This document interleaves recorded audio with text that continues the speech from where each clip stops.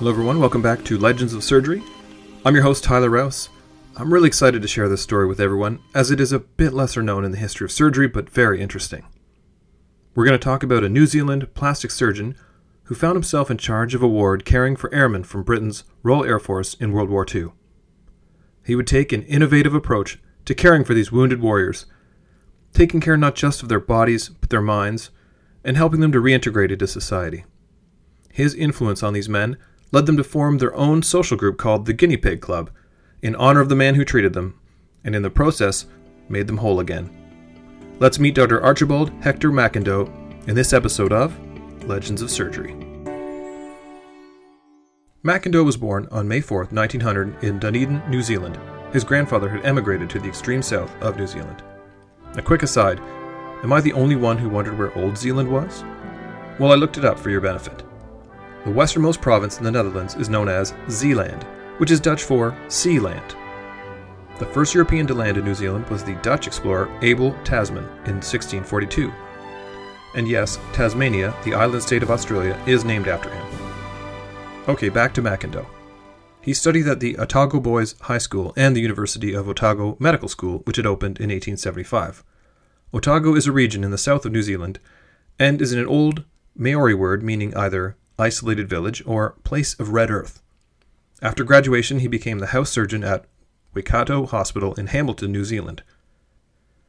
By 1924, McIndoe earned the first fellowship to be granted to a New Zealander to study at the Mayo Clinic in the U.S. The fellowship was for an unmarried doctor, but he'd recently married Adonia Atkin, which he had kept secret. McIndoe sailed without her, but couldn't keep up the secret forever, and she joined him 12 months later. He studied pathological anatomy and worked in the clinic as first assistant in surgery from 1925 to 1927, and became an expert abdominal surgeon and published on the chronic liver disease hepatitis, as well as mapping the normal and pathological blood supply of the liver, theorizing that, based on the dual blood supply to the liver, one could shut off while excising part of the liver. Now, Lord Moynihan, a well-known British abdominal surgeon and president of Royal College of Surgeons of England, visited the Mayo Clinic and was impressed by McIndoe. He suggested a career in England and invited him to take up a post as professor of surgery in the postgraduate medical school in England. So, in 1930, McIndoe moved to London with his wife and daughter. But when he arrived, there was no surgical professorship waiting for him and he couldn't find work. Now, luckily, and maybe serendipitously, his cousin Sir Harold Gillies was working in England. Gillies was a New Zealand-born, London-based ENT surgeon who specialized in plastic surgery and is considered one of the early pioneers of plastic surgery based on his work during World War I on reconstructing injured faces. Gillies invited his cousin McIndoe to join his private practice and got him a job at St. Bartholomew's Hospital, where he became a clinical assistant. Under Gillies' tutelage, McIndoe became an expert in the field of plastic surgery, working in the reconstruction of cleft palates, fractured jaws, cleft lips, and doing some cosmetic work like facelifts, breast reconstruction, and rhinoplasties. See podcast 41 on the history of rhinoplasties. Now, McIndoe became skilled at reforming noses and even gained publicity for what became known as McIndoe's nose. By 1932, he had a permanent appointment as a general surgeon and lecturer at the Hospital for Tropical Diseases and the London School of Hygiene and Tropical Medicine. As the 1930s progressed, the shadow of war began to creep over Europe, and Britain began to prepare herself. In 1938, on the recommendation of Gillies, McIndoe was appointed consultant in plastic surgery to the Royal Air Force. However, he did have one condition: that he would remain a civilian rather than a commissioned officer, so he would not be subject to any military discipline. By 1939, McIndoe was working as a consulting plastic surgeon to the Royal North Stafford Infirmary and the Croydon General Hospital. But when war broke out, he was appointed to the Queen Victoria Cottage Hospital in East Grinstead, Sussex. The unit was known first as the Maxillofacial Unit, but in 1941 the name changed to the Plastic Surgery and Jaw Injury Center. The word cottage in the hospital name was dropped in 1943, which had by then expanded to 230 beds. McIndoe was responsible for the hundreds of burned airmen and bomber crewmen. This was needed given the new and terrible injuries to pilots. Known as airman's burn or hurricane burn, after one of the types of planes used by the RAF, these were deep, full-thickness burns to areas of functional importance like the hands and face, leading to significant disfigurement. The fighter planes used by the RAF, primarily the Hurricane and the Spitfire, were powered by aviation fuel, and both carried a lot of it, to give the power to speed through the dogfights over Europe. The problem was that this fuel was highly flammable and would catch easily when hit by enemy fire. The flames would spread quickly and would burn hot around 700 degrees Celsius, causing terrible burns.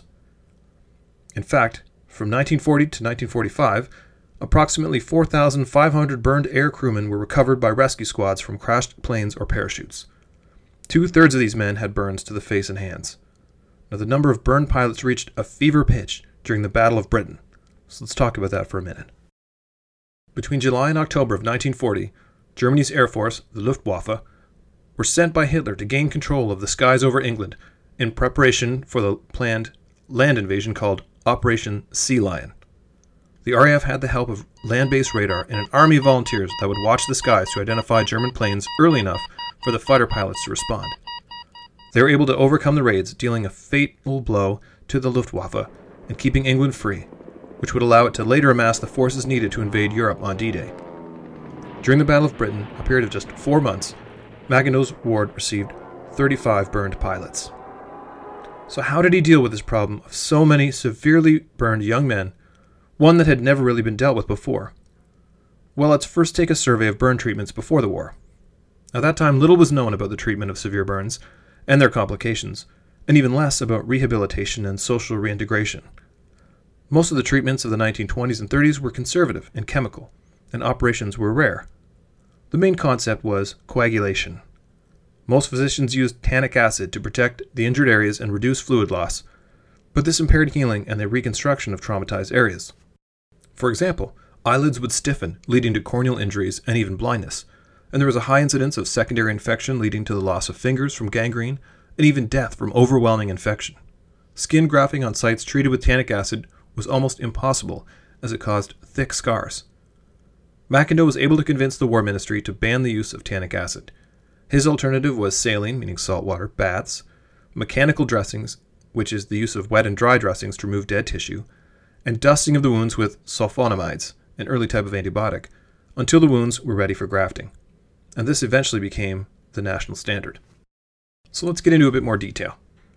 Patients were lowered by stretcher into a salty solution daily, and the immersion promoted healing and kept the wound flexible. There were alternate 2-hour saline and half-strength Usol dressings, Usol is an antiseptic solution, applied over a single layer of toll grass. Toll grass is a fine mesh net fabric embedded with paraffin oil. An example of a modern version would be Bactigras. Now, strict cleanliness was observed, with early removal of all sloughs and complete absence of trauma. Immediate assessment of the sensitivity of various organisms present to all antibiotics available was done. Now, interestingly, the use of saline baths came from his observation that many of the airmen that bailed out into the Atlantic Ocean appeared to be in better shape than those who ended up on dry land. They would have less pain, their burns would be cleaner, and it was easier for surgeons to graft on new skin. So next, let's talk a bit about flaps and grafts. So flaps are tissue moved from a donor site with an intact blood supply, whereas grafts rely on growth of new blood vessels. Macindow pioneered the use of flap construction to rebuild facial features and hands and used an amazing technique for grafting tissue called the waltzing tubed pedicle. Now, this was actually introduced during World War I by his cousin Harold Gillies, but Macindow refined it, making it even more effective. A picture tells 1,000 words, so I'll post some images on Twitter, but here's the basic idea. A flap of skin would be cut from an area of healthy skin, like the thigh, and its long edges would be sewn together to form a tube. One end of the tube would be left attached, and the other would be attached to another part of the body, closer to the desired site. So if the final destination was the face, the tube might be attached to a wrist, and then moved end over end until it could be attached directly to the face. So, in a sense, the tube would waltz over the body to get to the recipient's site. Now, some patients required more than 70 operations over months or even years, needing numerous skin grafts and tube pedicles, rebuilding hands, noses, eyelids, etc. Taking unburnt tissue from distant sites to reconstruct and replace burnt tissue was new and experimental, making Macindow a pioneer and his patients guinea pigs. And we'll come back to that. One of Macindow's greatest innovations was his approach to the patient's psychological rehabilitation, which prior to him had been given little consideration. Because of their disfigurement, the patients felt depressed and isolated. To combat this, he brought a number of changes to his ward at the Queen Victoria Hospital. He established a new level of communication with his patients so that they would know what to expect for treatments, and a degree of confidence and trust between surgeon and patient would be formed. No patient question was ever turned aside, and patients even watched their fellows being operated upon so as to be well informed when it came to their turn. Segregation of officers and other ranks in the wards was abandoned to improve morale. Commissioned and non-commissioned ranks would occupy the same wards and receive the same treatment in every respect. McIndoe even instigated drinking of alcohol in the wards in East Grinstead to cheer them up. He also insisted that they return to uniform to restore their pride. As for the staff, two things were expected. First, that they should be competent to do their jobs, and second, that they should give their complete loyalty to the one objective of trying to secure the eventual return to society of a whole person. And that was the big challenge, getting disfigured patients out of Ward 3 and back into the community. McIndoe encouraged his patients to go out of the hospital and into the community. The hospital had no formal visiting hours and had very relaxed rules about what time the patients had to return each night. As for the public of East Grinstead, which is the neighborhood where the hospital is located, they were encouraged to accept his patients as guests, to talk to them, buy them drinks, and take them into their homes. McIndoe invited the public to come into the hospital as nurses, photographers, flower arrangers, and regular visitors. Now, the final step in preparing the patients for a return to the world was to help them work again. McIndoe intuitively recognized the therapeutic value in working and taught them to rediscover how to use badly mutilated limbs. His objective was to return an injured person to the community as an economically independent member of that community. Workshops were set up to assist future employment, and local businesses were encouraged to teach them new skills. Many got involved in high-tech manufacturing, including the manufacture of aircraft instruments. Reed and Sigrist, the aircraft instrument manufacturers, set up a small satellite factory on the hospital grounds with a group of 5 of their own employees to train and check the work done by patients, who were put to work making turn and bank indicators and other instruments. They were paid a small hourly rate for their work. After a year, it turned out that the production per man-hour was greater than that of the parent factory, while the rejection rate of tested instruments was lower. Now let's talk a bit more about the patients themselves. In June of 1941, a number of them formed a group called the Guinea Pig Club. Only patients who had undergone plastic surgery at the burns unit could join. Originally called the Maxillonians Club, after McIndoe's maxillofacial unit, the name changed after a patient jokingly shouted, "We're nothing but a plastic surgeon's guinea pigs," as most of the men knew that reconstructive plastic surgery was in its infancy, and that many of the methods used on them were new and untested. Quick aside, the reason guinea pigs are used as the colloquial term for an experimental subject are because we've been using them for experiments for centuries after the Spanish brought them to Europe from South America. This is because of their many biological similarities to humans. Now, regardless of how you may feel about animal experimentation, it's interesting to know that a number of discoveries were made using guinea pigs. This includes the discovery of vitamin C in 1907, because like us, but unlike most animals they required in their diet, the discovery of adrenaline, and the bacteria that cause tuberculosis. This last one was by the famous German scientist Robert Koch. In fact, one source claims that experiments on guinea pigs have contributed to 23 Nobel Prizes in medicine or physiology. So although the Guinea Pig Club was not his idea, McIndoe strongly encouraged it. He was known as the Chief Guinea Pig, or the Maestro, and in 1943 became the club's first president, and was later designated Life President. During the Battle of Britain, most of the club members were fighter pilots, but by the end of the war, about 80% were from bomber crews under RAF Bomber Command.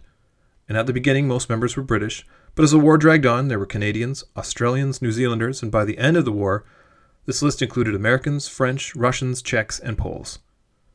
The club demonstrated some black humor. The secretary was a flight lieutenant whose injuries prevented him from writing, and the treasurer a flying officer whose injuries prevented him from walking. But given that these patients stayed in hospital for months or even years, and were visibly disfigured, the club played a crucial role in creating a social network. Even after the war, regular get-togethers were organized to ensure that the spirit of Ward 3 was kept alive. The club set up a welfare fund to help needy members and even assisted members in finding employment. Every year they would meet for a weekend reunion in East Grinstead to socialize and sing the Guinea Pig Anthem. We'll come back to that. Membership continued for more than 60 years across 19 countries and 5 continents.